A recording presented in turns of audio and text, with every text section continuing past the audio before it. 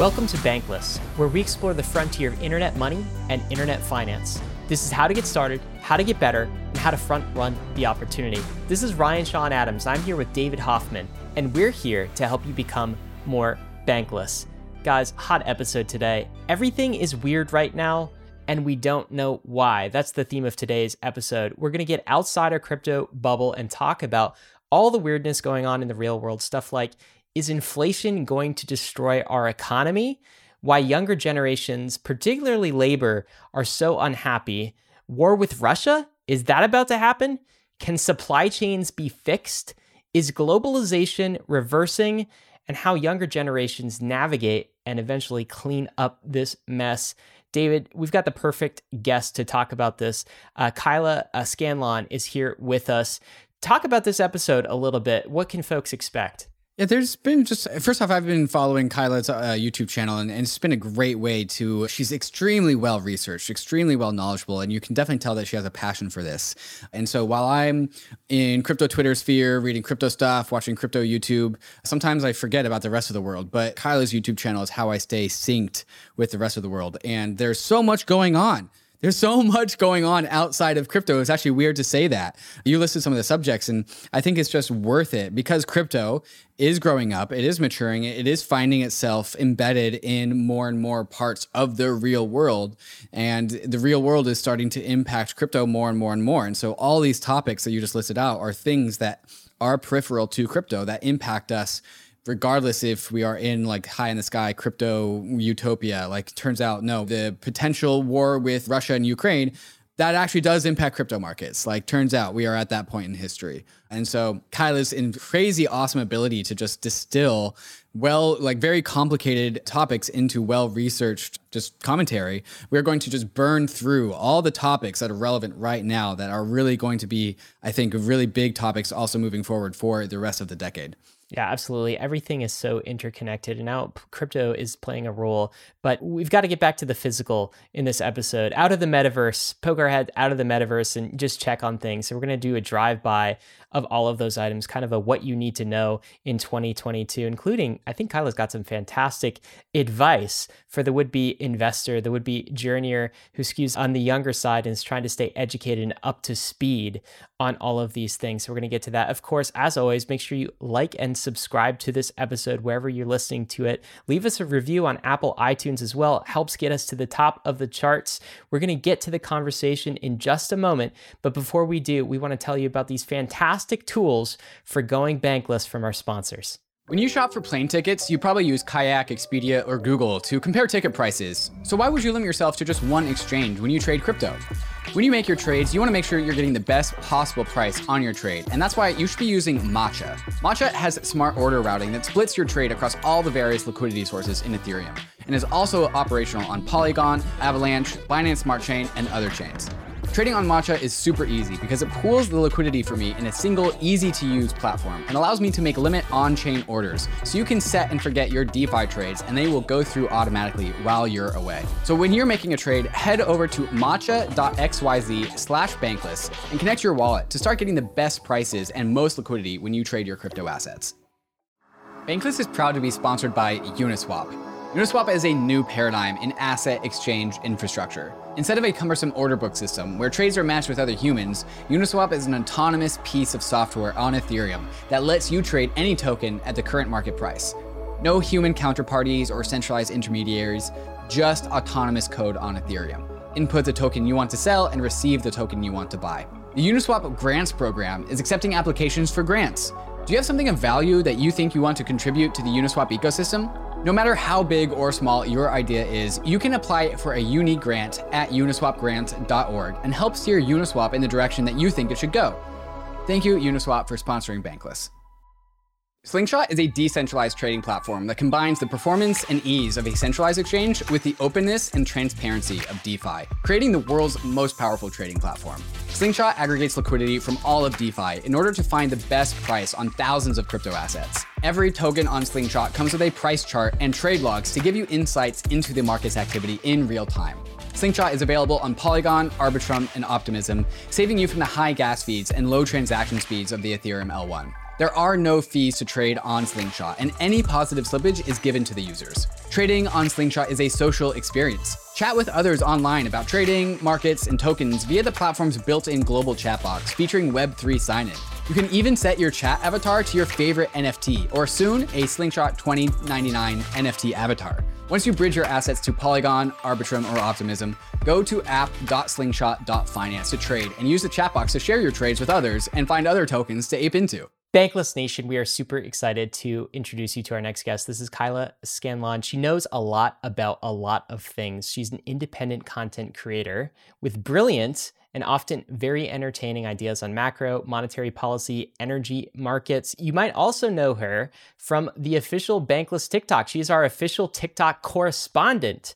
She writes a Substack, has YouTube videos, just an insane amount of information. We're going to talk about how weird the 2020s have been so far and how this year is shaping up to be a very strange, odd, weird year. Kyla, welcome to Bankless. It's great to have you. Yeah, thanks so much for having me. Excited to be here. Well, let's get into that weird vibe. And maybe in order to do that, we need to get into kind of a Kyla vibe way of thinking. So you give this fantastic intro on all of the content that you produce, on all of your YouTube videos.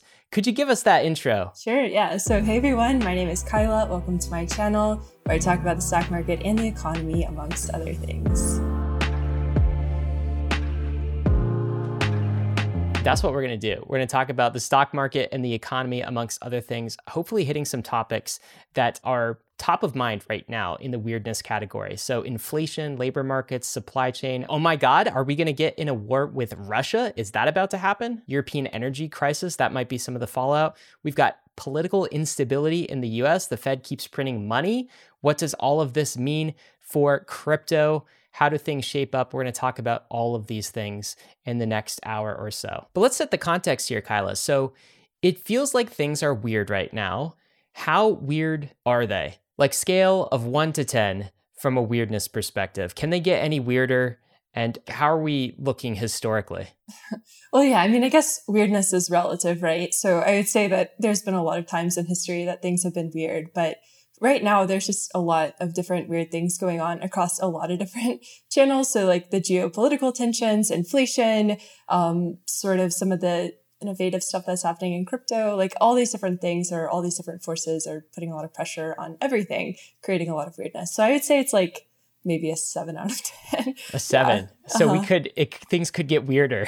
That's yeah. what I'm afraid of. Yeah, they could definitely get a lot weirder. Yeah. Oh my God. And I think part of the question is like, will they get weirder? Maybe we'll talk about that towards the end. Let's start with the topic that's on everyone's mind recently. So 7% inflation in December in the US. I'm not sure what it was in January, if we have those numbers yet, but 7% is a lot. I've never seen that in my lifetime. Can we talk about inflation for a minute? Is inflation going to destroy the US economy? No, I don't think so. So it'll depend on how sticky the inflation is. So if it is actually transitory, the Federal Reserve has started to respond to the inflation. They sort of realize that it's gotten a little bit high. So they're going to put the brakes on the economy, slow things down. But I think inflation is just really a function of coming out of the other side of the pandemic. So you have supply chains that are just fundamentally broken. Then you have labor wage problems. So a little bit of wage inflation going on. And then you just have also a monetary stimulus, fiscal stimulus, and that provided a little bit of floor to the consumer. And then all of a sudden the stock market, et cetera, all of those became speculative goods. And so there's just a lot of upwards movement in prices everywhere, creating a lot of pressure, and inflationary pressure as well. One of the weird things about inflation, I think, is that we can't really come to consensus about where it's coming from. Like, obviously, the stimmy checks are a big source of inflation, but also we have all this pent up demand because everyone was stuck at home for so long. And then in the combination of like, well, COVID actually isn't over yet, and we still have a lot of missing labor out of the economy, mixed with all this like pent up demand and a lot of people who are very price insensitive, as in a lot of their assets went up during COVID. COVID. And so they don't really care about what the prices are about things. So they buy them anyways. And that creates a lot of just inflation. Do you have any opinions about what is the biggest or the bigger sources of inflation and why this conversation is so big right now? Yeah, I mean, I personally think it's the supply chains. I think those are just really hard to fix. And it ties into everything sort of that you just mentioned. So if consumers are demanding a lot of goods and supply chains can't supply those goods, you're going to have prices increase. Like producers are like, whatever, they're going to pass those prices right off to the consumer. And then with the labor wage issues, so like if you don't have enough people either driving trucks, working at ports, et cetera, like making the supply chains function, working at factories, like that's not good either. So I think that's part of the problem is supply chains are a big issue. And then also I think pent up consumer demand is a big issue. We've sort of seen that begin to wean back a little bit. So consumers are just a little bit nervous. We saw a huge print in GDP growth this last quarter, but we're probably going to see a little bit of compression, this upcoming quarter just because of Omicron. But I think that the economy is trying to figure out if it's actually good or not. And supply chains are putting pressure on that and, ultimately inflation also. So you used the term transitory inflation earlier, Kyla. Is that your belief? Do you think inflation is transitory? I guess if it's supply chain caused, that might mean that it is transitory, but this is a great debate that's going on right now. Is it transitory or is this much more pernicious? Yeah, I mean, that's the question, right? So the Fed sort of backed out of saying transitory. So Jerome Powell, the Federal Reserve, they were like, inflation is going to be transitory. It's going to go away. It's really these supply chains, like everything's going to be fine eventually and everything's good. But it turns out that inflation was not as transitory as they thought. There was even more price pressure than they thought there would be. So I think it'll just depend on how supply chains recover. It'll really depend on the labor market and it'll depend on this element of globalization. Like, have we sort of made this just-in-time inventory, Amazonian expectation stuff a little bit too fragile? Like, have we kind of backed ourselves into a situation where inflation is inevitable just because of the functioning that we have? I want to unpack that line because we're probably going to re-circle to it later too. Just-in-time supply chain. Can you define that for the listeners? Yeah. So basically everything comes just in time, as the name suggests. So like if you're building a truck, like wheels would come and everything has to come at the exact time. So like you don't have any like movement. So you don't have any way that things can come slower or faster. You would have to have it just at that exact moment. If it comes later, then the whole entire supply chain gets messed up. So if you're building a car and the wheels come a couple of days later, all of a sudden your whole production time is, 5-6 weeks longer just because those wheels didn't come on the exact day that they were meant to. So everything is very, very dependent on this exact time that it needs to show up, or else the whole dominoes begin to tip. Yeah. And this has been the paradigm that our supply chains have operated under pre-COVID. And I think the TLDR was a very well-oiled, very efficient, very sleek machine, but it was also really fragile. And you throw one small little pandemic in it, and then all of a sudden, all the supply chains kind of break down. There's like a link here between this just-in-time supply chain paradigm and inflation, right? Because this is the way that our supply chains have been set up. It was almost like a catalyst for the expression of pent-up demand to translate into increased prices. Would you say that's all true? Yeah. I mean, I think that globalization is great, right? Because you can have comparative advantage and the other countries that are maybe better at producing some things can produce those things. It ends up being a little bit cheaper for everybody at the end, but it also, creates a lot of friction, or it can, and creates a lot of bad things that can happen as we saw with the pandemic. So I think we'll have more to talk about on the supply chain side, but let's stay on the topic of inflation for a little bit more. So 40-year high, 7% right now.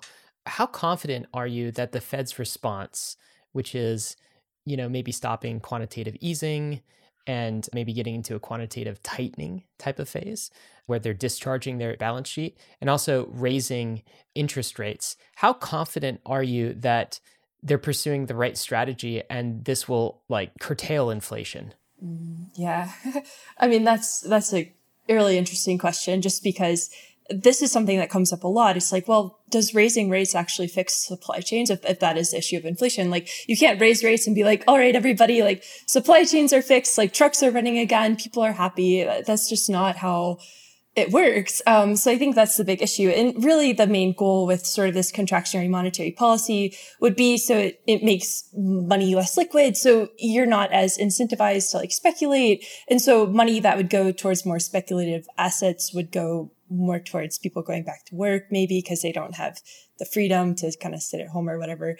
So that's really the big goal with contractionary monetary policy, is to funnel resources in a different way and to make it so there's less slack in the economy as well. So I think the big question will be like, how quickly does the Fed do this? Obviously, the stock market, crypto was not super happy when the Fed announced that there was going to be potentially like raising rates. And now the question is, will they raise rates by 50 basis points in March? And that would be quite fast. Like that would be an element of shock to the economy, I think. And then when do they start rolling assets off the balance sheet, or when do they start actually like selling assets off the balance sheet? Because the taper will end in March. So there's just a lot that'll come to a pin with regards to monetary policy, and we'll see how effective it is and if it actually sort of fixes the problems that we're seeing. Yeah.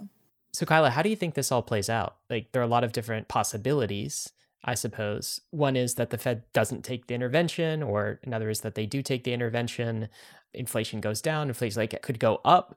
The Fed could do something and just take credit for inflation going down. There could be political implications resulting from all of this. So how do you think 2022 plays out for us? Oh, yeah. I mean, inflation is already a political hot potato. We have midterms coming up, and that has been a topic of discussion. Will the Fed raise and have all these senators potentially mad that the stock market's going down or the economy is not doing well because the Fed's raising interest rates, but also the Fed has to do something because all these politicians are getting mad that inflation is hurting their constituents. So I think that the Fed it's really a tough job. And I know that's like maybe not the best thing to say because it is their job, but sort of predicting how the market is going to respond, how people are going to respond, it's very much game theory. And it's really difficult because they have their toolkit. But one of the issues with their toolkit is that rates are already like basically near zero. And they've been near zero for a really long time. The last time that the Fed did a tightening cycle was back in 2016 to 2018. And they eventually had to end that tightening cycle in 2019 because of something that happened with the repo market. And because the market was like, we just don't want this from you right now, Fed. And so I think the Fed can do everything that they want. But if the market begins to get spooked, sort of how we saw back in September of 2019, like all of that could go away. So the Fed has to pay attention to inflation, but it's kind of like the elephant in the room that they have to pay attention to how the market and the bond market specifically responds as well. One thing I think the Fed is juggling is there's also just a changing taste for labor in the world. And so like the Fed has one responsibility, which is to keep prices stable. That is not happening in this present moment. This is what inflation is. But also, like, there's just a lot of just changing desire to do specific types of labor, to do specific types of jobs. How does the consumer interest in labor, how has that impacted the Fed's like calculus, or is it at all? Yeah, I mean, so labor markets are broadly recovered. So we've seen unemployment go down quite a bit. We've seen labor force participation rate go up a little bit.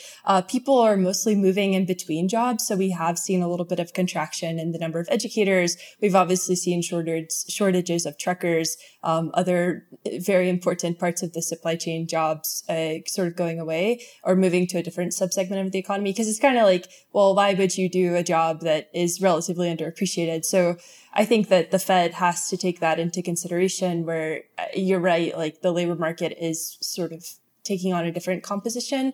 And so the metrics might be good, like unemployment might be low, but that doesn't mean that the labor market itself is strong in terms of how it's composed. So I think that that's something that they pay attention to. But once again, they're sort of handcuffed with their toolkit. Like they can't, raise rates. Everybody go drive a truck. Like that's just not how it works. So I think that once again, it's a limit that they have.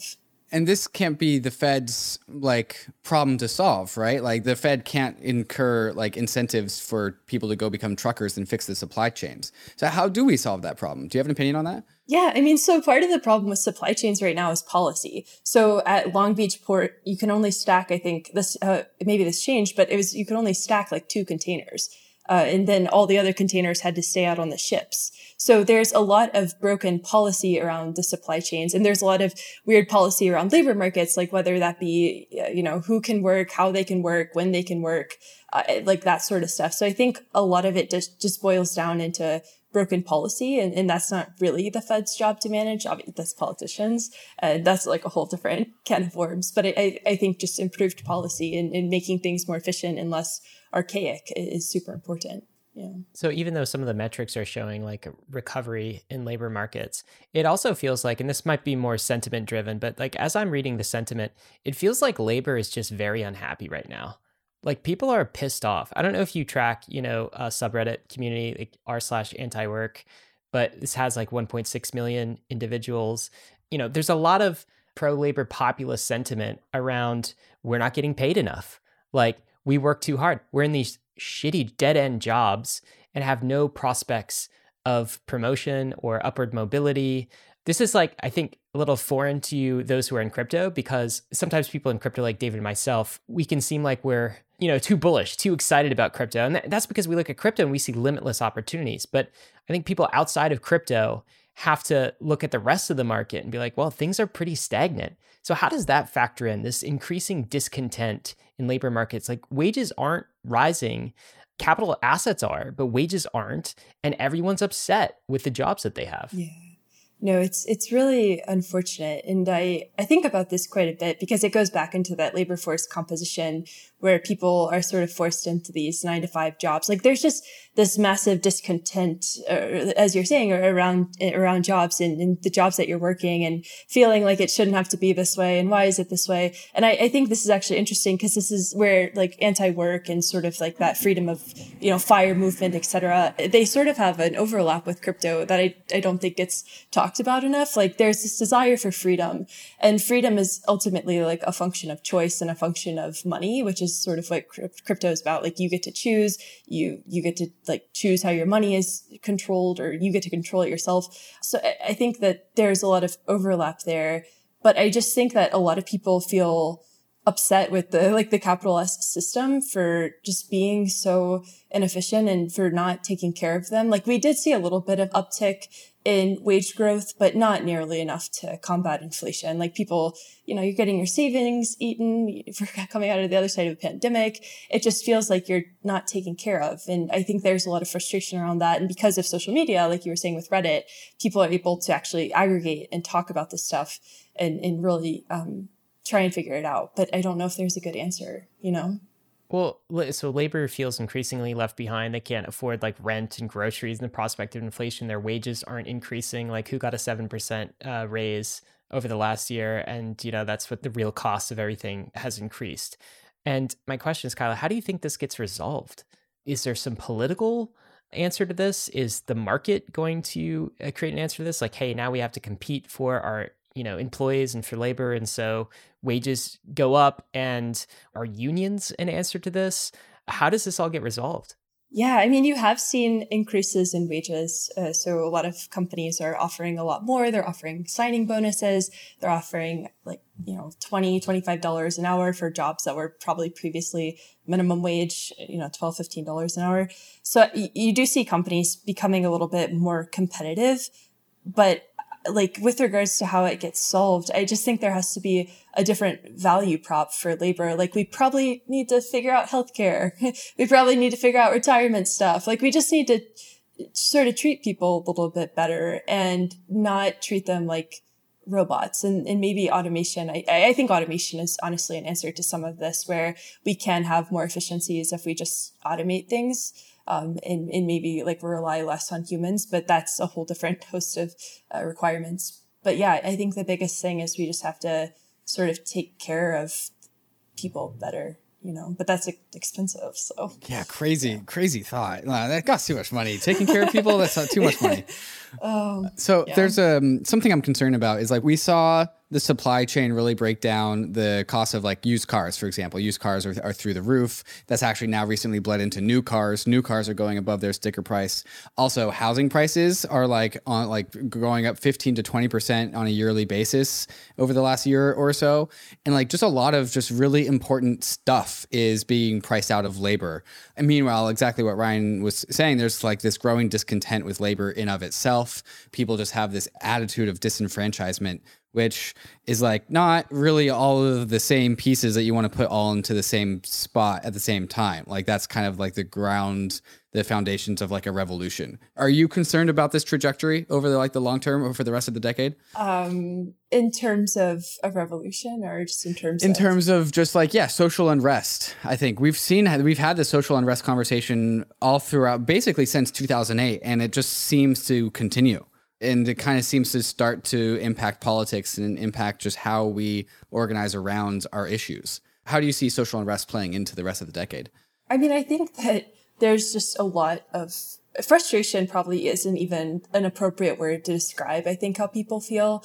I see it with a lot of my friends. Like, I feel an element of it, right? So like the idea of ever having a house feels very foreign and just feels very far away. And a lot of wealth is trapped in older populations. And it's like, will that ever trickle down, or will it go away? So I think with regards to this idea of a revolution, it does feel like things are sort of at a tipping point. We've had peace for a really long time to a certain extent. Like we haven't had the government dissolve or anything like that, and that's a big statement, but the government's been in place since 1776, and we're still following the Constitution, which was written back then. And I think that there is just a lot of room for rethinking policy and rethinking how we shape law, and rethinking how even like everything that we do right now. So like going back to this 9 to 5, 40 hours a week, that's a byproduct of the Industrial Revolution, right? Even kids, like how they go to school and getting, in between classes with the bell, that's the Industrial Revolution. So we still have very archaic systems, but our technology is so advanced. So I think there's a lot of cognitive dissonance where it's like, well, I can do everything on my computer and access like amazing things from my computer, but I still have to count inventory and do all this stuff. So I think that there's just a lot of room for policy to catch up to technology. I don't know if that'll take place in the form of revolution, maybe, but yeah, that's what I would say. I guess it's important to note that like revolutions don't have to be violent. Sometimes there can be nonviolent revolutions. Sometimes there can be technology revolutions that change the shape of things. Sometimes there can be sort of slow revolutions. That said, do you ever read any Ray Dalio, Kyla? Sometimes, yeah. Okay, so he is scary sometimes. Like when I read Dalio, I'm reading his newest New World Order, Principles for a New World Order book. And he's basically like, this is not Dalio's language, but the TLDR is, hey, we've had a good run. And every 50 to 100 years, there's some sort of, in any empire, of which America is an empire, using his verbiage, there's a civil war, or there's a, nation state war, just a large external facing war. And just because that hasn't happened in our lifetime doesn't mean anything, because it happens every 50 to 100 years. And like in this decade that we're in, to the 1930s, right? And he's like, rise of populism, wealth inequality, weird things going on with Fed monetary policy. And then he sees like the rise of China and other, factors at play, where it's a rising nation state versus an existing legacy empire, is what he might say the US is. So in that backdrop, it's kind of like terrifying. It's kind of scary. Like, I don't want to live through the late 1930s and 1940s. Do you ever think about that? Or, I don't want to bring the podcast down to that level, but it's been on my mind recently. Yeah, I mean, what's going on with Russia and Ukraine has made me a little bit nervous. I don't know if that's going to be... War is not going to be fought like it was back in the 1930s, 1940s. Like, it's just not. But I do think there's a lot of just geopolitical tension. And I don't know if that... what Dalio is sort of highlighting is essentially cycles. So that will sort of cycle in a war, will cycle into unrest, will cycle into peace. That's kind of how humans have existed pretty much forever. But I don't know if it works in, 50 to 100 years, if that's incrementally how it is. But I do think to highlight that, I do think there's pressure out there that is concerning. Yeah. Well, you brought up exactly where we want to go next, which is unpacking this whole Russia-Ukraine thing. We got out of Afghanistan just a few months ago, so it's about time that we get into another war. That's kind of what we do. Are we about to go to war with Russia? Like, what's going on over there? Can you give us the TLDR, and then we'll unpack it a little bit more? Putin has it in his head that he's Saint Vladimir to 2.0. He wrote this paper called On the History of Russia and Ukraine that essentially he was like, Ukraine is Russia's and we want it back now. And we're going to go take it back. Ukraine belongs to Russia. And so that's kind of how Putin is thinking about things. And then also Putin does not like NATO. So the North American Treaty Organization, Putin does not like that. And he feels like NATO is sort of encircling Russia, which it isn't. But his main goal is to prevent NATO from spreading more, and he does not want Ukraine to join NATO at all, because that would not be good. That would mean it's, Western assimilation. It's all these different things that he just simply doesn't want to have happen. So that's really the big two forces, is this idea that Ukraine and Russia are sort of historical brethren, I guess, and then also that NATO is encircling Russia in Putin's eyes. Yeah. Well, what does Ukraine want? Is there a consensus as the people of Ukraine and the government of Ukraine as to whether have they picked a side? So what's been going on there is quite interesting. So the leader of Ukraine, for the past couple of weeks, he was like, this isn't happening. Like, Russia doesn't want to invade Ukraine. Like, it's totally fine. Everything's good over here. Don't worry. They're just like piling tanks on the border, but no big deal at all. And, but recently he's came out and he's like, okay, we're going to have help from the United States, from NATO, if Russia does choose to invade. They also called Russia Humpty Dumpty, which means that, they're going to fall off the wall, like eggs breaking kind of deal, like disturbing the peace. So I think that the sentiment has, and this was very recently, so the sentiment has shifted a little bit in terms of how they're feeling. What's really unfortunate is Ukrainians have kind of lived with Russia poking the bear, to say the least, quite a bit.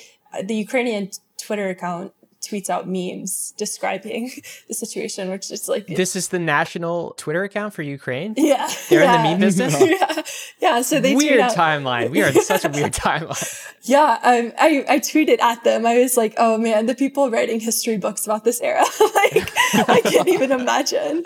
But yeah, they'll tweet one of them was the redhead meme, or the guy who has a red face and he's in deep pain, that meme. The stressed kid meme with a bulging temple? No, it's a different one, but I'm not describing it correctly. It's like a sketch. We'll put it on screen. Well, with the editors. Yeah. Yeah. But it's that one. And then they're like stress level living next to Russia, and his whole face is red.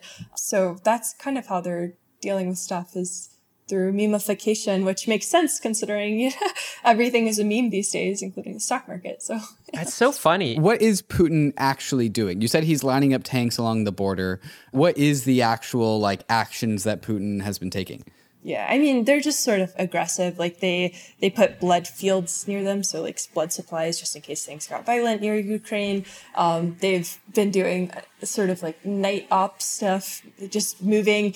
It's mostly unmanned vehicles near Ukraine, which is good. Once you start putting people in vehicles, that's when you essentially mean business. So it's really just been a lot of posturing, a lot of kind of sneaking around, I guess, but it hasn't been that sneaky. There's been a couple of things with flights. So the airspace has been either restricted over the United Kingdom a couple of times, over Sweden, because Sweden kind of got roped into it as well. All the countries over there, everyone's roped into it, of course, because geopolitical relations, right?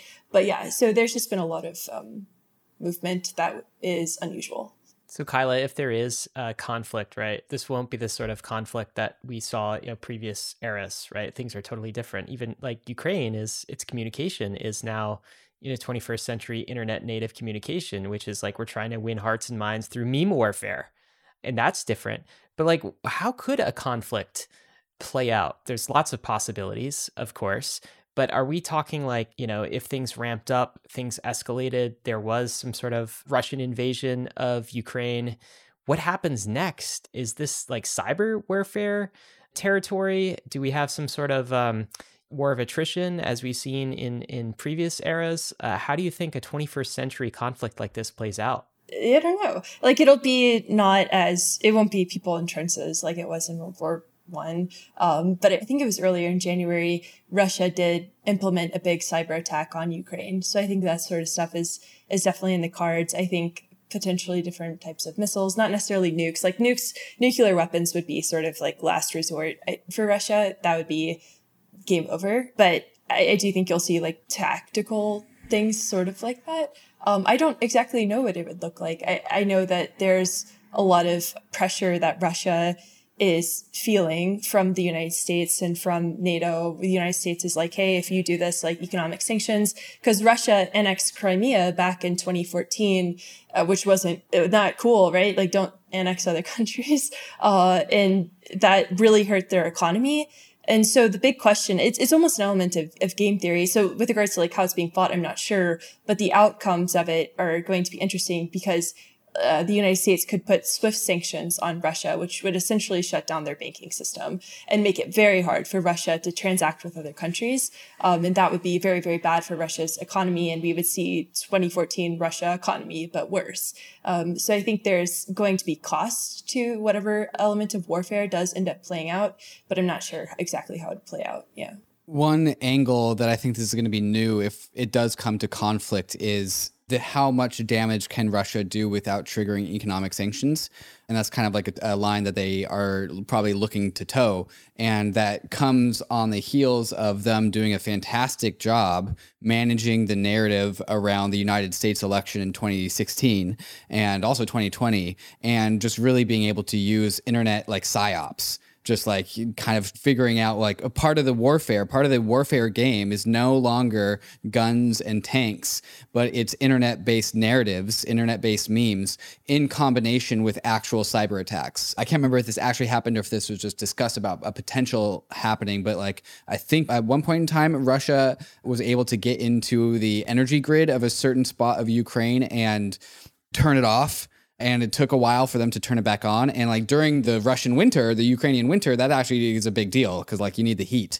And so like there's these routes of conflict that are unlocked because of just the internet and digital age that we live in, where Russia can attack Ukraine from afar and then also use narrative obfuscation campaigns. It's like, oh, no, we didn't do that. Like, that wasn't us at all. And now it's like this whole narrative, like, can you attack a country while hiding it from the rest of the internet? Yeah. Well, that's actually super important. So one of the things that Russia is kind of, I think, waiting on, or there's speculation around that they're waiting on, is for you to have to defend themselves against Ukraine. So Ukraine would throw the first stone. And if they're able to do that, that's a way that they don't trigger sanctions because it's defensive, right? It's not offensive.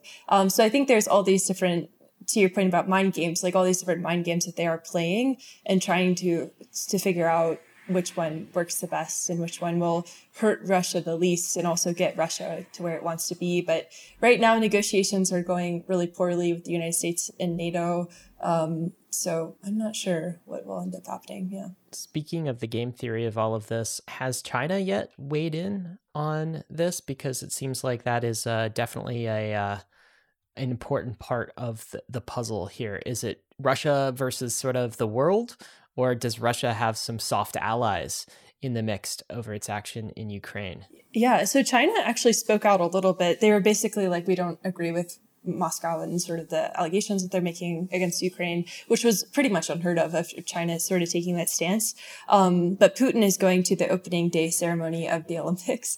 So I'm not sure. I think that if Russia does get swifted in terms of sanctions, Russia and China are going to be able to develop, they have sort of an not internal banking system between them, but Russia has sort of a backup banking system that China could go with. So it'll just depend on how China, what they see best. But right now they're really worried about the Olympics. They don't want to mess anything up with the Olympics. Yeah. So you used that term swifted. Does that mean like economic sanctions? Is that another, because the SWIFT, of course, like is sort of a traditional banking money transmissions. Is that what people call it when somebody gets sanctioned and locked out of the national banking system? They get swifted? That's what I say. I'm not sure. That's probably, it's probably not technically correct. But yeah, I mean, that's what happens, right? As you get swifted. So. What's interesting here is like when a country gets swifted, like I wonder what this means for, you know, crypto adoption. And like, it's interesting that some of this adoption could happen, I guess, from the West perspective with rogue nation states. If a country gets locked out of the traditional banking system, maybe that spurs some sort of crypto adoption. Is that a thing that's likely to happen? Or do you think crypto is still too early for that sort of thing? And, you know, rogue nation states kind of prefer to control the banking system, the alternate banking system that they use. Yeah, I think their alternative payment system would step up before that. But Potentially. Putin came out recently and against the will of the Russian central bank and was like, hey, crypto mining can happen here in Russia. So anything's possible. But I think for them, it's really about controlling the narrative, and Bitcoin and Ethereum, et cetera. Like that's sort of the opposite of what you're meant to do with it. So I don't think that would be something that they would want to use. Yeah. So, well, on the topic of getting swifted, another big variable that we need to pay attention to is the energy markets in Europe and its relationship with Russia, because Europe depends pretty heavily on Russia for energy. And if Russia gets cut off from the rest of the economy, does that mess things up with like the state of the European energy markets? Can you kind of download us on what's going on in Europe with relation to the energy markets and how Russia and all these sanctions fit in? Yeah, it's super bad. It's really messy over there. Well, so Europe was kind of like, we're going to do renewable energy and that's all. We don't need to have any exposure to fossil fuels because renewable energy will get us through. And that was not the case at all. Like you have to have some sort of energy security in the form of fossil fuels just because renewables aren't ready to take on in Europe yet. It's just not there. And they underinvested to a certain extent as well. So Russia is about 1/3 of Europe's gas supply, which is a lot. And what ended up happening is that they just didn't funnel as much gas to Europe this past go around, because they were like, well, it's not really part of the contract. Like we just aren't going to do that for you right now. And so gas prices in Europe have been super high, sort of because of that contraction, but also because of just not having the energy security because they were so reliant on renewables and this idea of renewables. So they've had to rely on natural gas. They've had to rely on coal, like Sweden reopened a coal producing plant or an oil producing plant. They've had to revert back to fossil fuels. And there's a lot of reliance on Russia because if it gets really cold in Europe, which luckily the weather has been very mild, but if it gets really cold in Europe and all of a sudden Russia's like, hey, no gas for you, that's going to be blackouts. That's going to be a lot of really unhappy people, and really, really high energy prices. And so that's kind of the situation is that, and I think one of the reasons that this whole Russia-Ukraine situation is so interesting is because of what's going on in Europe. And the United States has stepped up and they're like, oh, don't worry, like we'll help you get natural gas. Like, don't worry about it. But the issue is there's just not enough natural gas to go around. So like Russia has this production that does go to Europe, but there isn't like Qatar is going to potentially step in to help Europe just in case something does happen with Russia. But Qatar is going to have to divert resources away from Asia, who also needs natural gas. Like people need energy. It's the common denominator in everything, to Europe. And Qatar is like, hey, don't worry. We're going to start producing more one day. That's why you need to take out long-term contracts with us, Europe. But Europe's like, no, we really want renewables only. And so it's this whole like green energy policy, green energy investment problem. And it has ended up with over-reliance on Russia and just a sheer lack of energy security, which is it's just not good. If you don't have energy security, like you don't have anything. So is this just like an unfortunate byproduct of the Russian-Ukraine potential conflict? Or is this actually like a front and center stage, like Russia is really leaning into the fact that Europe depends on them and they're really leveraging that with their ability to get into Ukraine without some sort of like pushback because they have their grips around Europe's energy markets? Like, is this a side conversation or is this like a front and center stage conversation? So it's a little bit of both. So what's really interesting is Russia has been very dependent. Like Europe has been able to rely on them through the Soviet Union, through the fall of the Soviet Union, like stuff that was really intense. Like Russia was always like, here's your gas, like no worries at all. But now all of a sudden it's not that case. And so Germany wanted to open a pipeline between Russia and Germany called Nord Stream 2. And that ended up getting shut down because of the whole Russia-Ukraine situation, which Russia was not happy about, because that would have been money for them. So I think that there's an element of this narrative that Russia is aware of how reliant Europe is on them for energy, but Russia is also reliant on them in terms of revenue, right? And it creates kind of a weird dynamic where if Russia all of a sudden can't export energy to Europe, it's not like they can just go pass that natural gas off to everybody. Like there's infrastructure in place and you can't just go up into infrastructure and begin to divert it to other places, unless you have infrastructure in place. So I think that it's sort of like something that people talk about a little bit, especially with Nord Stream 2. But I think it's also very front and center. It's been a big deal with the White House and the Biden administration to make sure that Europe will have stable energy supplies. So I think people are aware of the dynamic. Yeah. So you've said that that the United States has said to Europe, like, yo, Europe, like if Russia does any shenanigans, we got you. Do we even have the ability to do that? Like, we're on different sides of an entire ocean. Like, we can't just teleport over oil to Europe. Like, do we have the means to be able to help Europe if it came down to it? To a certain extent, yeah. Natural gas is a little bit hard to transport because of the infrastructure that needs to be in place. And one of the things that Europe didn't want because of the renewable energy focus was import terminals from the United States for natural gas. So there is a little bit of a plan around that. But the issue goes back to this idea of underproduction, where if it gets really cold in the United States, which it might over the next coming months, there isn't an excess of natural supply here. Like, we're already going back to coal because of the blizzard that happened in the Northeast. We're reverting back to coal on that grid. So I think it's just a lot of energy insecurity everywhere, because going back to something that we talked about even earlier, this idea of globalization, like, okay, everything's going to be fine. Like, it's okay that we get energy sources from all over, that it's not. So I think the United States ultimately probably will be able to help, but it'll be not as easy as maybe they think it is or something. Yeah. The Gemini exchange has been my exchange of choice ever since I got into crypto. I use Gemini to both buy the dips and also manage my regular automatic monthly purchases of my preferred crypto asset. On Gemini, you'll find over 50 different cryptos, including many of the top DeFi and metaverse tokens like YFI and Axie Infinity.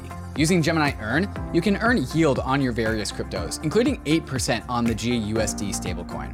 Using the Gemini credit card, you can earn crypto rewards on every purchase you make, and your crypto rewards immediately lands in your Gemini account the instant you swipe your Gemini credit card. Gemini is available in all 50 states and more than 50 countries worldwide. So if you're looking to upgrade your crypto exchange, sign up at Gemini with gemini.com/gobankless and get $15 of Bitcoin after you trade $100 or more within the first 30 days. That's gemini.com/gobankless. The Brave browser is the user-first browser for the Web3 internet, with built-in privacy and ad blocking to keep you in charge of your digital footprint. And inside the Brave browser, you'll find the Brave Wallet, the first secure crypto wallet built natively inside of a Web3 crypto browser. What's Web3? Web3 is freedom from big tech and Wall Street, more control and better privacy. But there's a weak point in Web3, your crypto wallet. The Brave Wallet is different. Brave Wallet is built natively inside the Brave browser, no extension required, which gives the Brave Wallet an extra level of security versus other wallets. With the Brave Wallet, you can buy, store, send, and swap your crypto assets, and you can even manage your NFTs and connect to other wallets and DeFi apps, all from the security of the best privacy browser on the market. Whether you're new to crypto or a seasoned pro, it's time to ditch those risky extensions. It's time to switch to the Brave Wallet. Download Brave at brave.com/bankless and click the wallet icon to get started.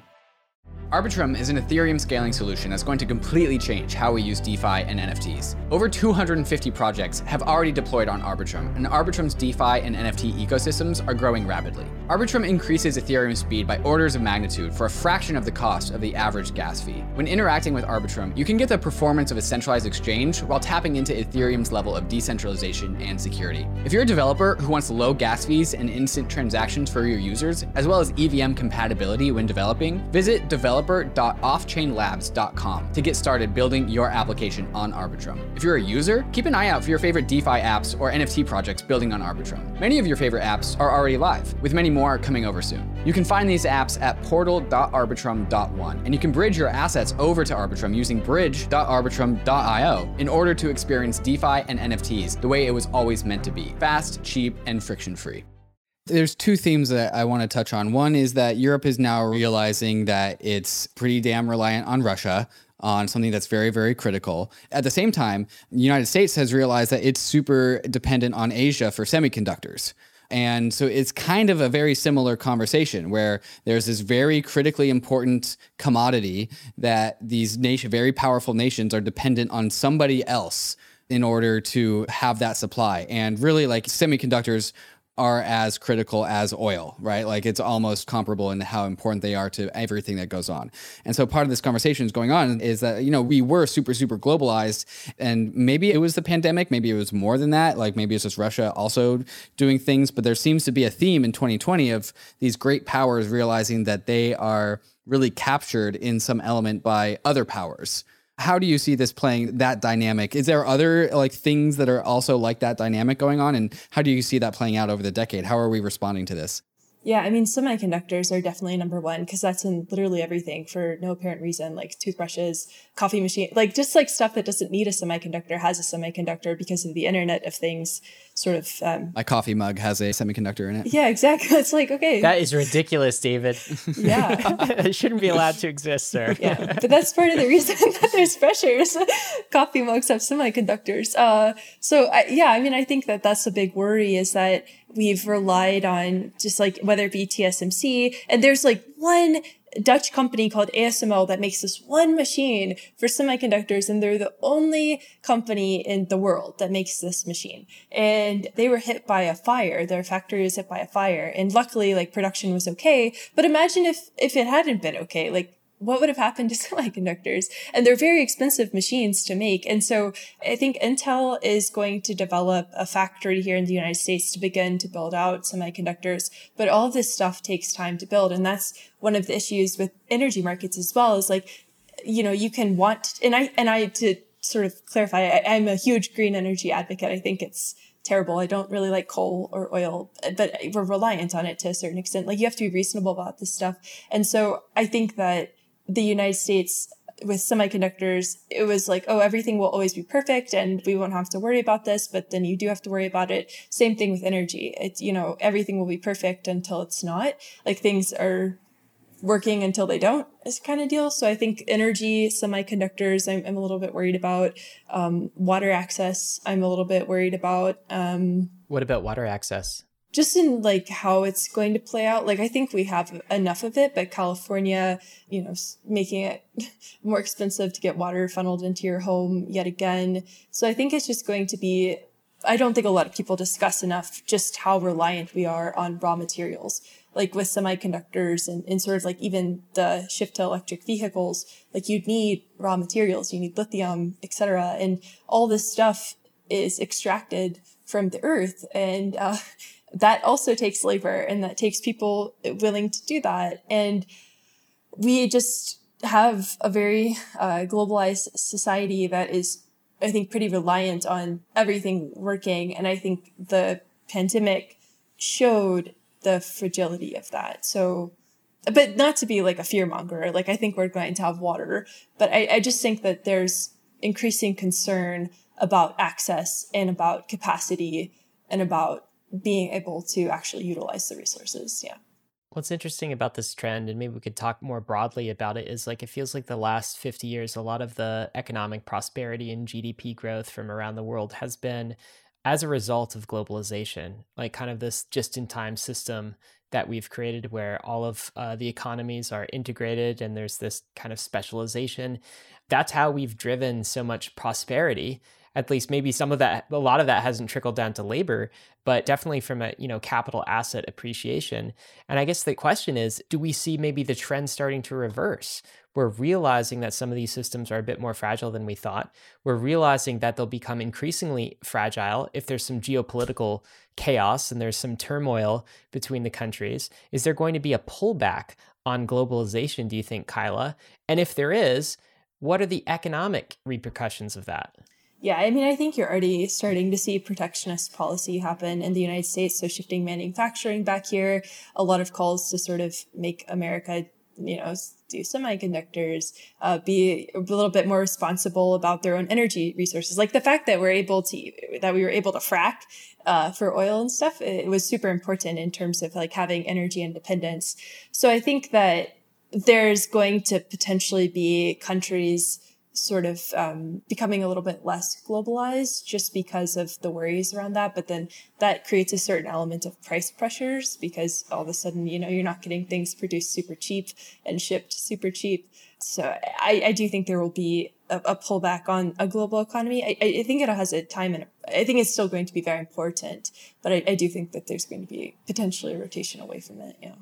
Does that cause increase in inflation as well? Or is that like a deflationary pressure in some way? Does that cause some sort of like stalling of economic GDP growth if we're reversing this incredible economic force, which is globalization? Does it sort of revert, I guess, and cause us to grow less fast or even stagnate? Yeah, I mean, it would, just like in terms of numbers, if we rotate manufacturing back to the United States, it would probably be a little bit more expensive at first, just because of the wage situation over here versus other countries. And I think that could be more expensive. I think it takes time to build out those different factories, to build out different things. And that's good from an investment perspective for GDP.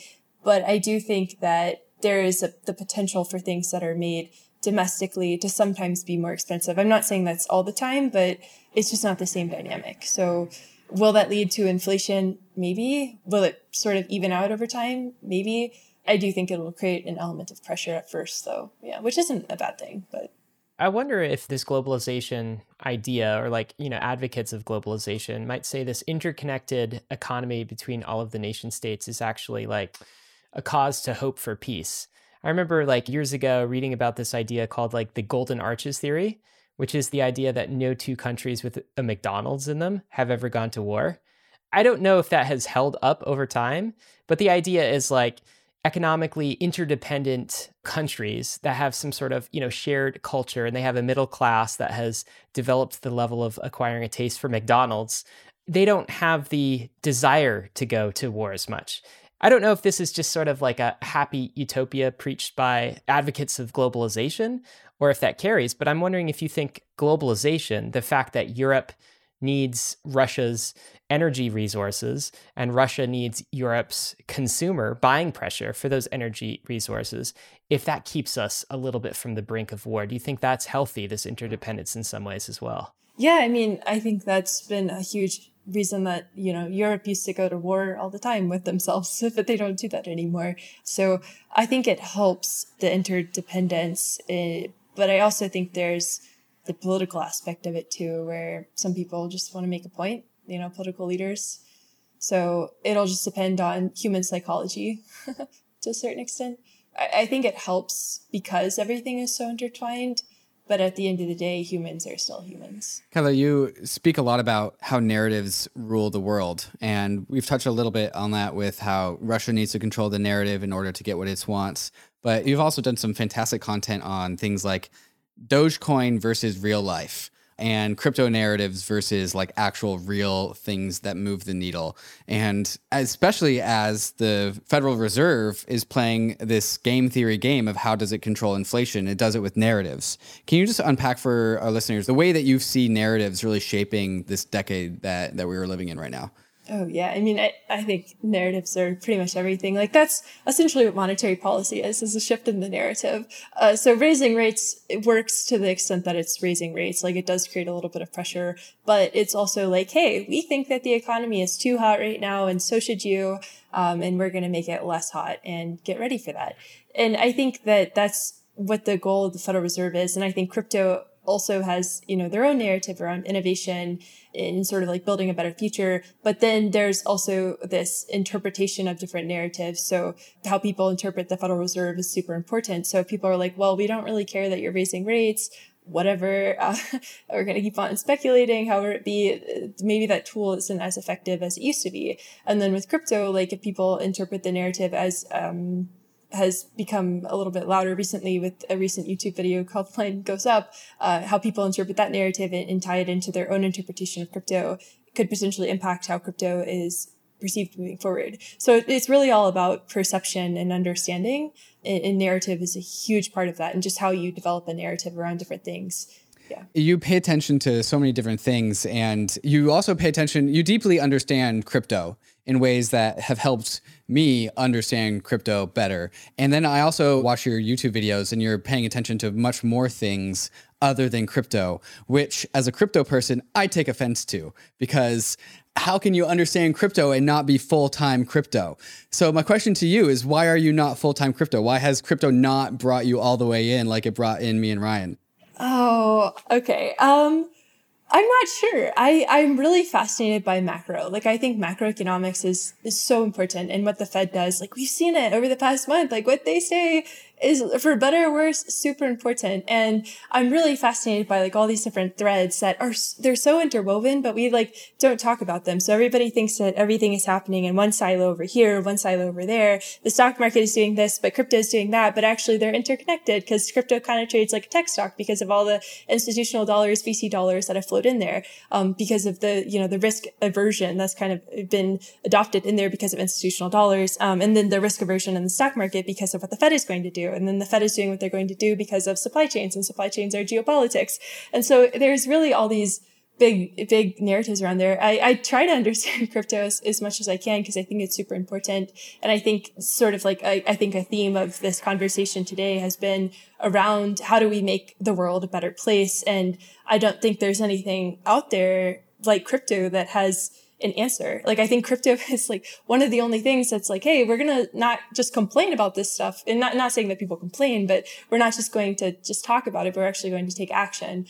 So I think that's just important to moving the needle forward. But everything else is also very interesting to me. So that's why, yeah. Is there part of you, Kyla, that's like skeptical about crypto? So like David and I, Bankless, we're permabulls crypto, right? And it's like sometimes the air of that is we get so caught up in the metaverse that we forget that the physical also matters. Like all of the stuff we just talked about, energy crisis and like, inflation and labor markets and all of these things, like the physical reality of the world definitely plays in. And sometimes, people in crypto in their bubble get stuck in this utopia. But what's your take on crypto high level? What aspects of it are kind of overhyped and a bit more utopia? And like, I guess maybe I'm asking you to ground us a little bit, Kyla. Like, where do you think this stuff could go wrong? Where do you think that crypto permabulls are a little bit off on the asset class? So I think that there's a couple of different pockets in crypto, right? Like there are really good pockets that are focused on innovation, but then there's also the Ponzi games, I suppose, scams, that sort of stuff. And so the way that I see it, and I kind of hinted at this a little bit earlier, I've been working on a thesis around this recently, but there's people who hate crypto. Like they hate crypto on Twitter. They get very angry at NFT people, and it's not good, but the NFT people get angry back at them. And I think that there's a Venn diagram of people who want freedom. So like whether it be anti-work people or the FIRE people or socialists, and then crypto. And there's an overlap where they want freedom and they want money and they want control. But both groups are kind of talking past each other. And I think there's really good aspects of crypto, like creating ownership, being able to control your own narrative, having a community. But when you zoom out and somebody who is from the out group is looking at the in group of crypto, they see things like hyper financialization. They see things like in group versus out group, like not feeling potentially welcome into the community. They see the scams and Ponzi's versus, creating your own ownership narrative or creating financial freedom. And I think that's sort of the issue, is that you have a lot of people who maybe want this element of freedom, but the way that crypto is perceived, going back to that concept of narratives, it doesn't quite click for them in the way that I think crypto would want it to click for them. And this is all like me just observing, like lurking in every corner of the internet. But to the extent am I skeptical on crypto, I think that there's like what it has done is so important because it's really opened up the conversation around like what is possible. And I think there's a lot of improvement in what it's done over the past couple of years. But I think there's also a lot of big questions that are answered. Like, Ethereum transactions probably can't be as expensive as they are forever. And I know that scaling layer 2 stuff is going to help with that. But how do you actually get people onboarded? And that's also a big problem with financial markets just in general, is like people don't understand the stock market. And one of the things about human nature is if you don't understand something, you're probably going to throw rocks at it because you're like, well, why would I ever understand this? Because I don't get it. So why would I ever want to? And so I think that's a big problem with crypto is how it's perceived. Sorry, that was really good. Oh, good. I've been working on like an essay around this. I even have like pictures and stuff. where I've just been like drawing this out because the line goes up, YouTube video, like the reception to that, like 3.8 million people saw it. And the comments were all like, yeah, man, like, you're so right. This is awesome. Even though some things that he said were just factually inaccurate, I think. And then also, if you listen to the rebuttals of it, people were like, yeah, you had some good points. And I think there just needs to be more open dialogue around, hey, like, we're improving these things. And we realize that every time that you turn around and somebody's getting rug pulled or, a felon is leading a big crypto project, like, maybe that's not awesome.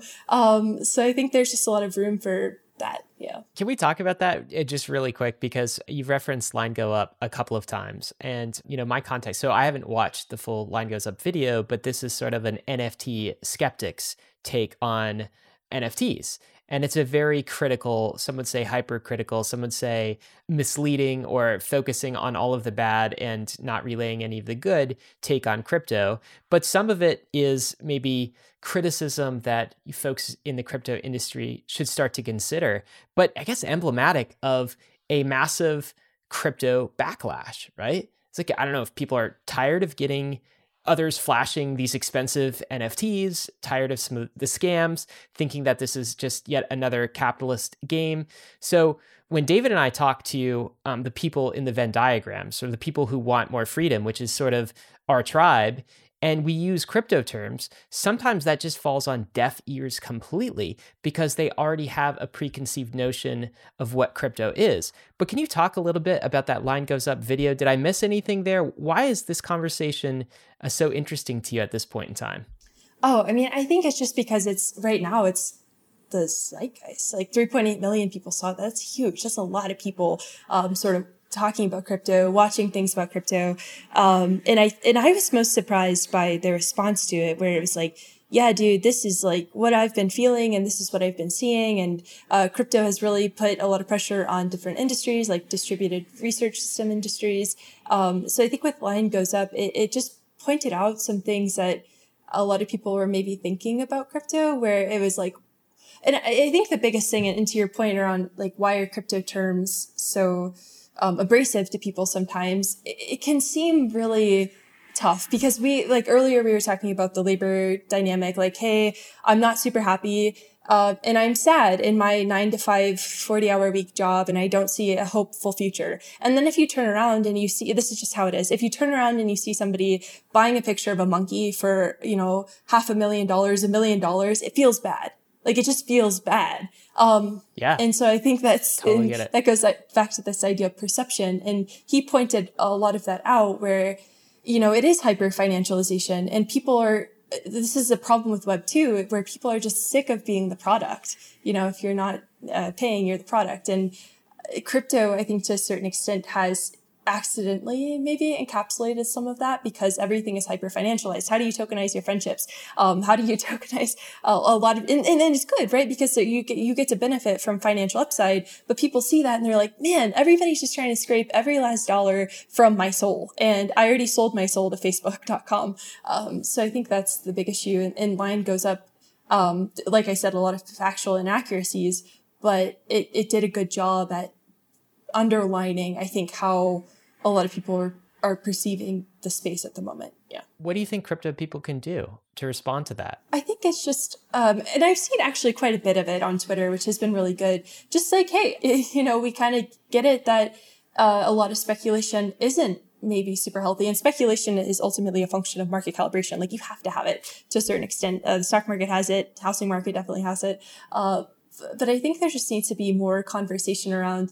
It's not saying, that crypto is not doing this right now, but I don't know how it take place, but we do see some of the problems and we are working to improve it. And we understand that some of the stuff might be confusing, and it's kind of like, well, what does this actually do for me? And I think this is a problem that a couple of like education DAOs are maybe working on solving, is how do you onboard people into the space?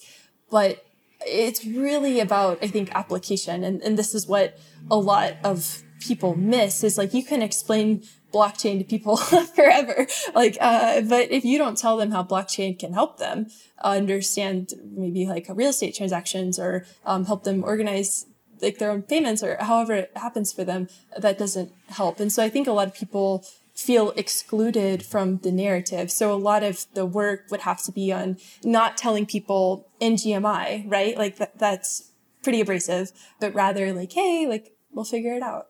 And I do think people do that just to sort of, yeah, everything exists in the extremes of distribution when you talk about it, but it's ultimately the middle of the distribution where things happen, you know? I think it's just only natural to see all these NFT ape buying people go from, you know, wherever they were prior to crypto to being multimillionaires inside of a single year, and have that not create some sort of pushback. Like with every action has an equal and opposite reaction, and definitely some sort of, I didn't benefit from that, therefore I don't like it, energy is definitely going around. And it's really up to the crypto people to take that in stride and continue to build more and more things that actually do help people more and more ways. And it's just a matter of everyone has their own NFT that they like. Maybe it's not apes, maybe it's not CryptoPunks, maybe it's not whatever's, but one day there'll be something for them. And it's just a matter of like lowering the barriers to entry and allowing for more and more use cases that impact more and more people where they actually need it to be felt.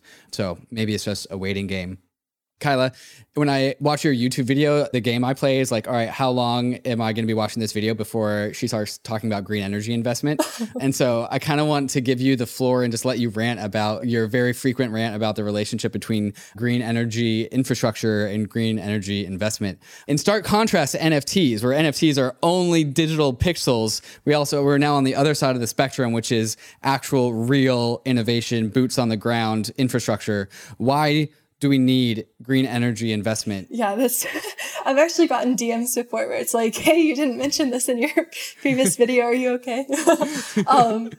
Yeah. So like this goes back to the whole conversation around Europe and sort of like this idea that you can sort of just transfer over to renewable energy only and everything's going to be totally cool and okay. And you're not going to be reliant on a political superpower that wants to go to war with a neighboring country. So I think, and you see this in the United States too. And it's just, it's so frustrating, to me. And I try to remove bias from my work, but it is like personally frustrating to me because we're starting to increase coal production again, which I'm just like, what the heck? Like, why are we back at this point? We shouldn't be here anymore. And it's primarily because we were like, oh, we don't need to really invest in green energy. It's going to be okay. We'll just transition and figure it out as we go because, energy is not that important, right? And so I think that's the biggest problem is that people feel like they can develop these green energy policies.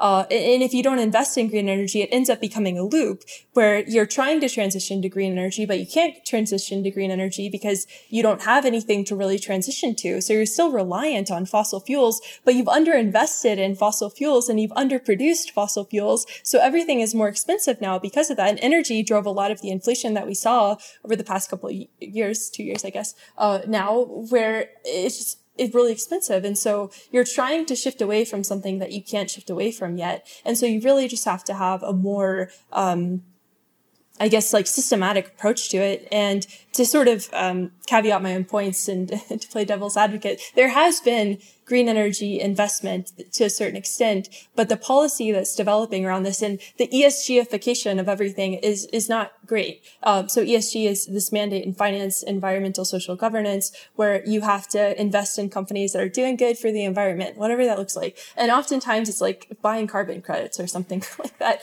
And you end up like, and it's not good or bad, but oil companies kind of end up usually getting hurt by that narrative unless they can like say that they're going to do green energy stuff too. And we're still really reliant on oil. So I guess like I'm sort of talking in circles, but the biggest thing is that we're trying to transition to this idea of green energy and we're developing policy around it. But because of underproduction and underinvestment and because of ESGification, greenwashing of everything, we can't really make the transition properly because you still have to have energy security, which still comes in the form of fossil fuels. So you can't make a full transition because number one, there hasn't been the proper investment. Number two, there hasn't been the proper security. So we just end up kind of in this really terrible loop. Is the problem that people just like in general, maybe this is a generalized problem that I feel like I see is just no one's thinking about long-term problems anymore. It's just like all short-term. It's like 2-year election cycles. It's like, how do we, get out of this short-term dilemma? And like no one is thinking cross-generational. This is why I think a lot of millennials and Gen Z feel so left behind. It's because we feel like older generations who have the political power, who have the capital, just don't care about the future generations. They don't care about long-term decisions. Is this part of the reason we're not investing in green energy, do you think? Oh, yeah, I think to a certain extent. And then it gets into like the politics of lobbying too, and who's paying what and how they're paying whatever. But I think it's expensive, right? And it's timely. It's a time investment in order to transition to green energy. And politicians, to your point around these 2-year investment cycles, they don't have time to sort of promise these things. They need to have immediate results. And that comes from making policy, right? But not necessarily doing the steps that they need around infrastructure for that policy. So I think there's just a lot of frustration around maybe the current administration, the current generation, the boomers, leaders. They're just making things a little bit tough. It's going to be a tough world to inherit because of the energy problems. And I do think that net, it will probably be okay. But the fact that we're reverting back to coal, like coal, really? And everybody's just like, oh, dang, whoops, how is this happening? And it's like, I think a lot of people feel even, and I've been a little bit, I think, emotional about it, but I think a lot of people feel even more emotional than I do. It's depressing. Where it's like you look around you and the world is just way different. Like you can't own a home like the way that your parents or your grandparents were able to. Having a family is super expensive. Having any sort of stability is just more difficult because of the way that the system is designed.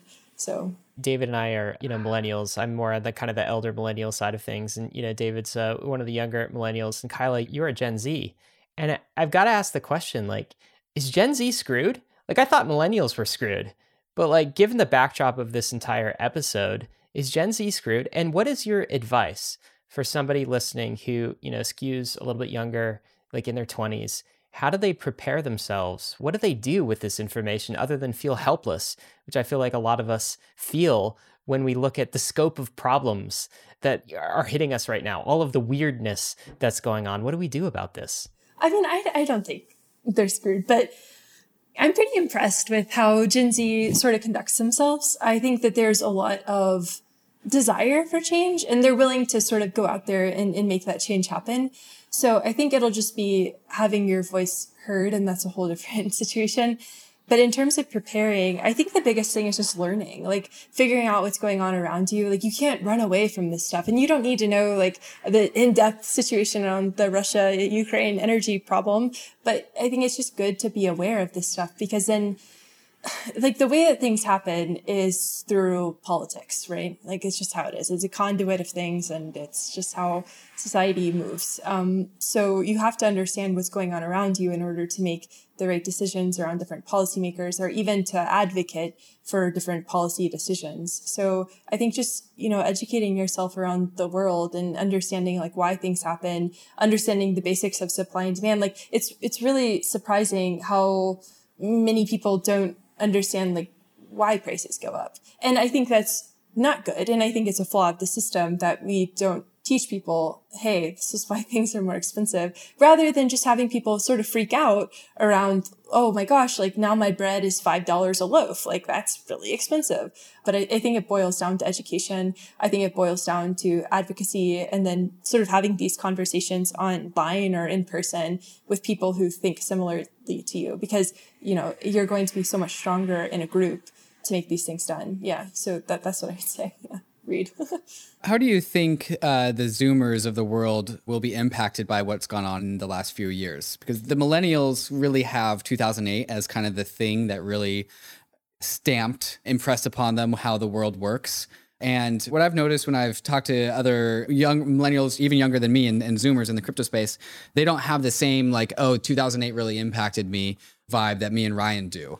Zoomers seem to be coming into this investing world, watching Dogecoin pump to $1, TikTokers try and pump Dogecoin to $1, inflation happen as a result of a pandemic, the GME debacle, and the housing prices go through the roof. This is going to be, in my mind, the 2008 equivalent for Zoomers. How do you see Zoomers just like coping with this and managing this with this and responding to this very odd paradigm that we exist inside of? Yeah, I mean, so I was young during 2008, but I just remember the impact it had on my family, but a lot of people are either too young to remember that, or maybe weren't impacted the same way. But I think, and I'm an older Zoomer, I guess, but a lot of people do still have that in the back of their minds. But this time around, it's a little bit different. Like it's still an element of bad decisions by the banks, but this is just a speculative bubble. And I really worry around this sort of like lottery mindset, this gambling mindset that I see permeating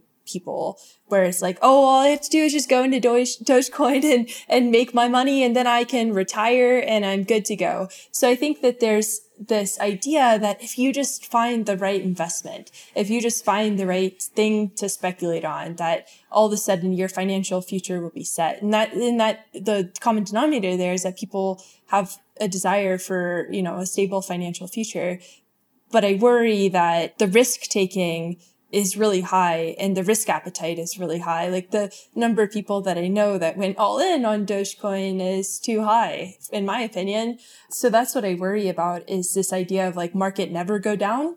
A lot of people were pretty beat up during this last January cycle, and that was nothing, compared to a true bear market. So I think that's the biggest thing is people expect something from the markets that the market doesn't need to deliver to them.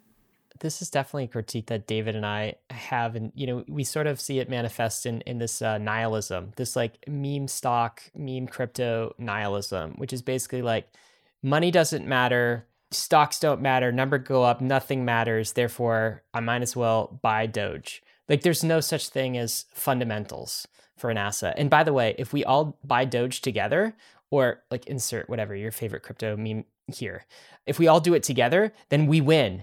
And we can beat back the evil banks and the adversaries. And that's how we rebuild. And like, to me, and even they won't even go as far as that's how we rebuild. I don't think they're naive enough to think that the world is going to like be rebuilt on Dogecoin, but that's how we're going to get wealthy and take back control and get that freedom that I think everyone's looking for. They are like, wouldn't it be funny if it was, though? What if we did rebuild with Dogecoin? Like, how funny would that be? Yeah. They're a little bit serious. Okay, so like, how do you think that ends? Because like, that's why with Bankless, we're somewhat focused, like obsessed, I would say, with getting past the nihilism, talking about fundamentals, talking about longer term structures that crypto is building. How do we get our generations, because it's not just Gen Z, it's millennials as well that skew younger. We're all looking for this freedom. How do we get them past this nihilistic phase and into, I think, a brighter future where it's like, oh, hey, our generations are now responsible for the institutions of tomorrow because the old ones aren't working, so we better build the new ones pretty damn well. No one else will. How do we get to that point? So I think this actually zooms out to like a whole different issue where we have a crisis of like passion. People don't know what they care about. So they find religion and things like GME, AMC, Dogecoin, because there's community there, there's belief there. People, seem to care about them there in the community forums. And I think that you have to help people discover what they care about, which is like such a big ask, right? And I don't know exactly what that looks like, but I think in order to make people truly care, you have to help them realize that there's things that they need to kind of care about. And whether that be like art, or realizing that art is something that you can pursue. Like you don't have to have straight A's and, do mathletes, even though mathletes is great. I think that there's just a big disconnect between what people feel like they can pursue and do and what they actually do, if that makes sense. So I think with GME and AMC, a lot of that was boiling down into sort of an anti-establishment, like the system sucks, so we're going to buy this stock and that'll show them. But that was also for people finding a meaning. So I think they just have to find meaning, whether that be like building a new crypto protocol or something like that. Like I think there's a lot of room for that sort of stuff. So how do you unlock the next level of the economy and help people with access, opportunity, etc.? But it's just helping them realize that there's more out there than just betting. Kyla, I do think meaning is wrapped up in all of these conversations, so much, maybe so much more than people like to admit. Let's talk about this. So you've talked a few times about being an educator, being a content creator, right? And you are a content creator on TikTok. That's a medium that David and I haven't really gotten into. Can you talk a little bit about your experience, like creating content, helping people understand these financial systems and the structures that govern them, the structure of money. Because sometimes I look at things like TikTok and I'm like, oh my God, TikTok is just making us all more dumb. And then I see your content and I'm like, well, there's a way to do it without us all getting dumber because your content actually makes people smarter. But how do you do it? And do you think like even our social media systems are structured against us? The algorithms don't reward like intelligent, in-depth content. They just reward whatever, flavor of the moment, whatever the flavor of the moment is. Monkeys and typewriters. Yeah, are they all making us dumber, Kyla? And like, how do you leverage these systems, I guess, as an educator? So like, I kind of made content accidentally. Like, I never thought that this would be, I'm very grateful it's my life, but never thought it'd be my life. But the reason I started making content was I started around the time of GME, AMC last year. I've been writing a blog around options trading forever, but this was like, I was like, time to get on TikTok because there was a lot of questionable information. And I think the biggest thing with social media is it's a tool, right? And so like you can throw the hammer backwards at the wall and be like, man, this hammer doesn't work. But you can also throw it at a nail and be like, okay, it's actually going to nail something in the wall. Like the tool does work. It just depends on the content that you choose to make. And unfortunately, to your point around algorithms, like algorithms definitely favor more, like you see it on Twitter all the time, like just stuff that gets people inflamed, up in arms. But there's a big need for education in the stock market and in crypto and around the macroeconomy. So going back to what I was talking about earlier, like a lot of people just want to know what's going on and they want to know about it, not from a really in-depth, like very technical research paper around what the stock market is, but they just want to know the highlights. And the more that you can give people the highlights, the more exposure that they have to different things, the more it'll start to click. So if you like just listen to stock market reels or crypto reels, not reels as in Instagram reels, but just like crypto news clips every day, like you're going to start to pick up on different things. And I think that's the biggest thing with social media is this element of exposure. So if you're able to get people to tune in every day for a news update or tune in to a YouTube video about geopolitics, that's going to be super valuable for them. So that's how I think about it, is it's exposure. It's helping people process what's going on around them right now and tying in an element of education to that. That's sort of how I design my socials. Yeah. Kyla, to close things off, I think everyone is kind of gearing up for a very chaotic 2020s, the whole entire decade. And really the stage has been set with a lot of the stuff that we've talked about in this episode so far. But one of my favorite lines from Game of Thrones is that chaos is a ladder, implying that chaos provides opportunity to people that learn how to best navigate that chaos.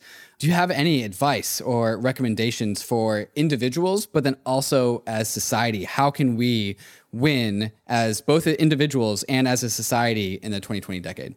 There's a lot of polarization right now, like a lot of people just getting angry at things. And I get it. There's a lot of dissatisfaction. But I think the more that we can try to understand each other and see where the other person is coming from, the other group is coming from, the more valuable that will be. So that's what I would say to society, is just try to understand each other better, which is so easy, right? And in terms of individuals, I think like really education, and this is once again a bias that I have, but education is literally the most powerful tool that there is. Like the more that you know about the world, the more prepared you're going to be for certain things, the more that you're going to understand what's going on around you.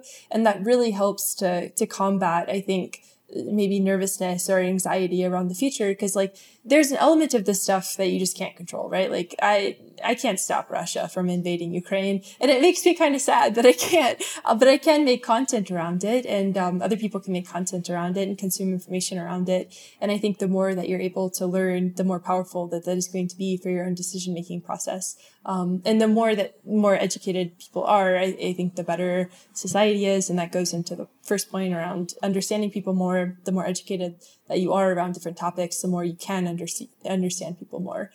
So that's what I would say. Yeah. Kyla, that is a perfect place to end, because I think people who are tuned into the Bankless podcast are making the effort to get educated.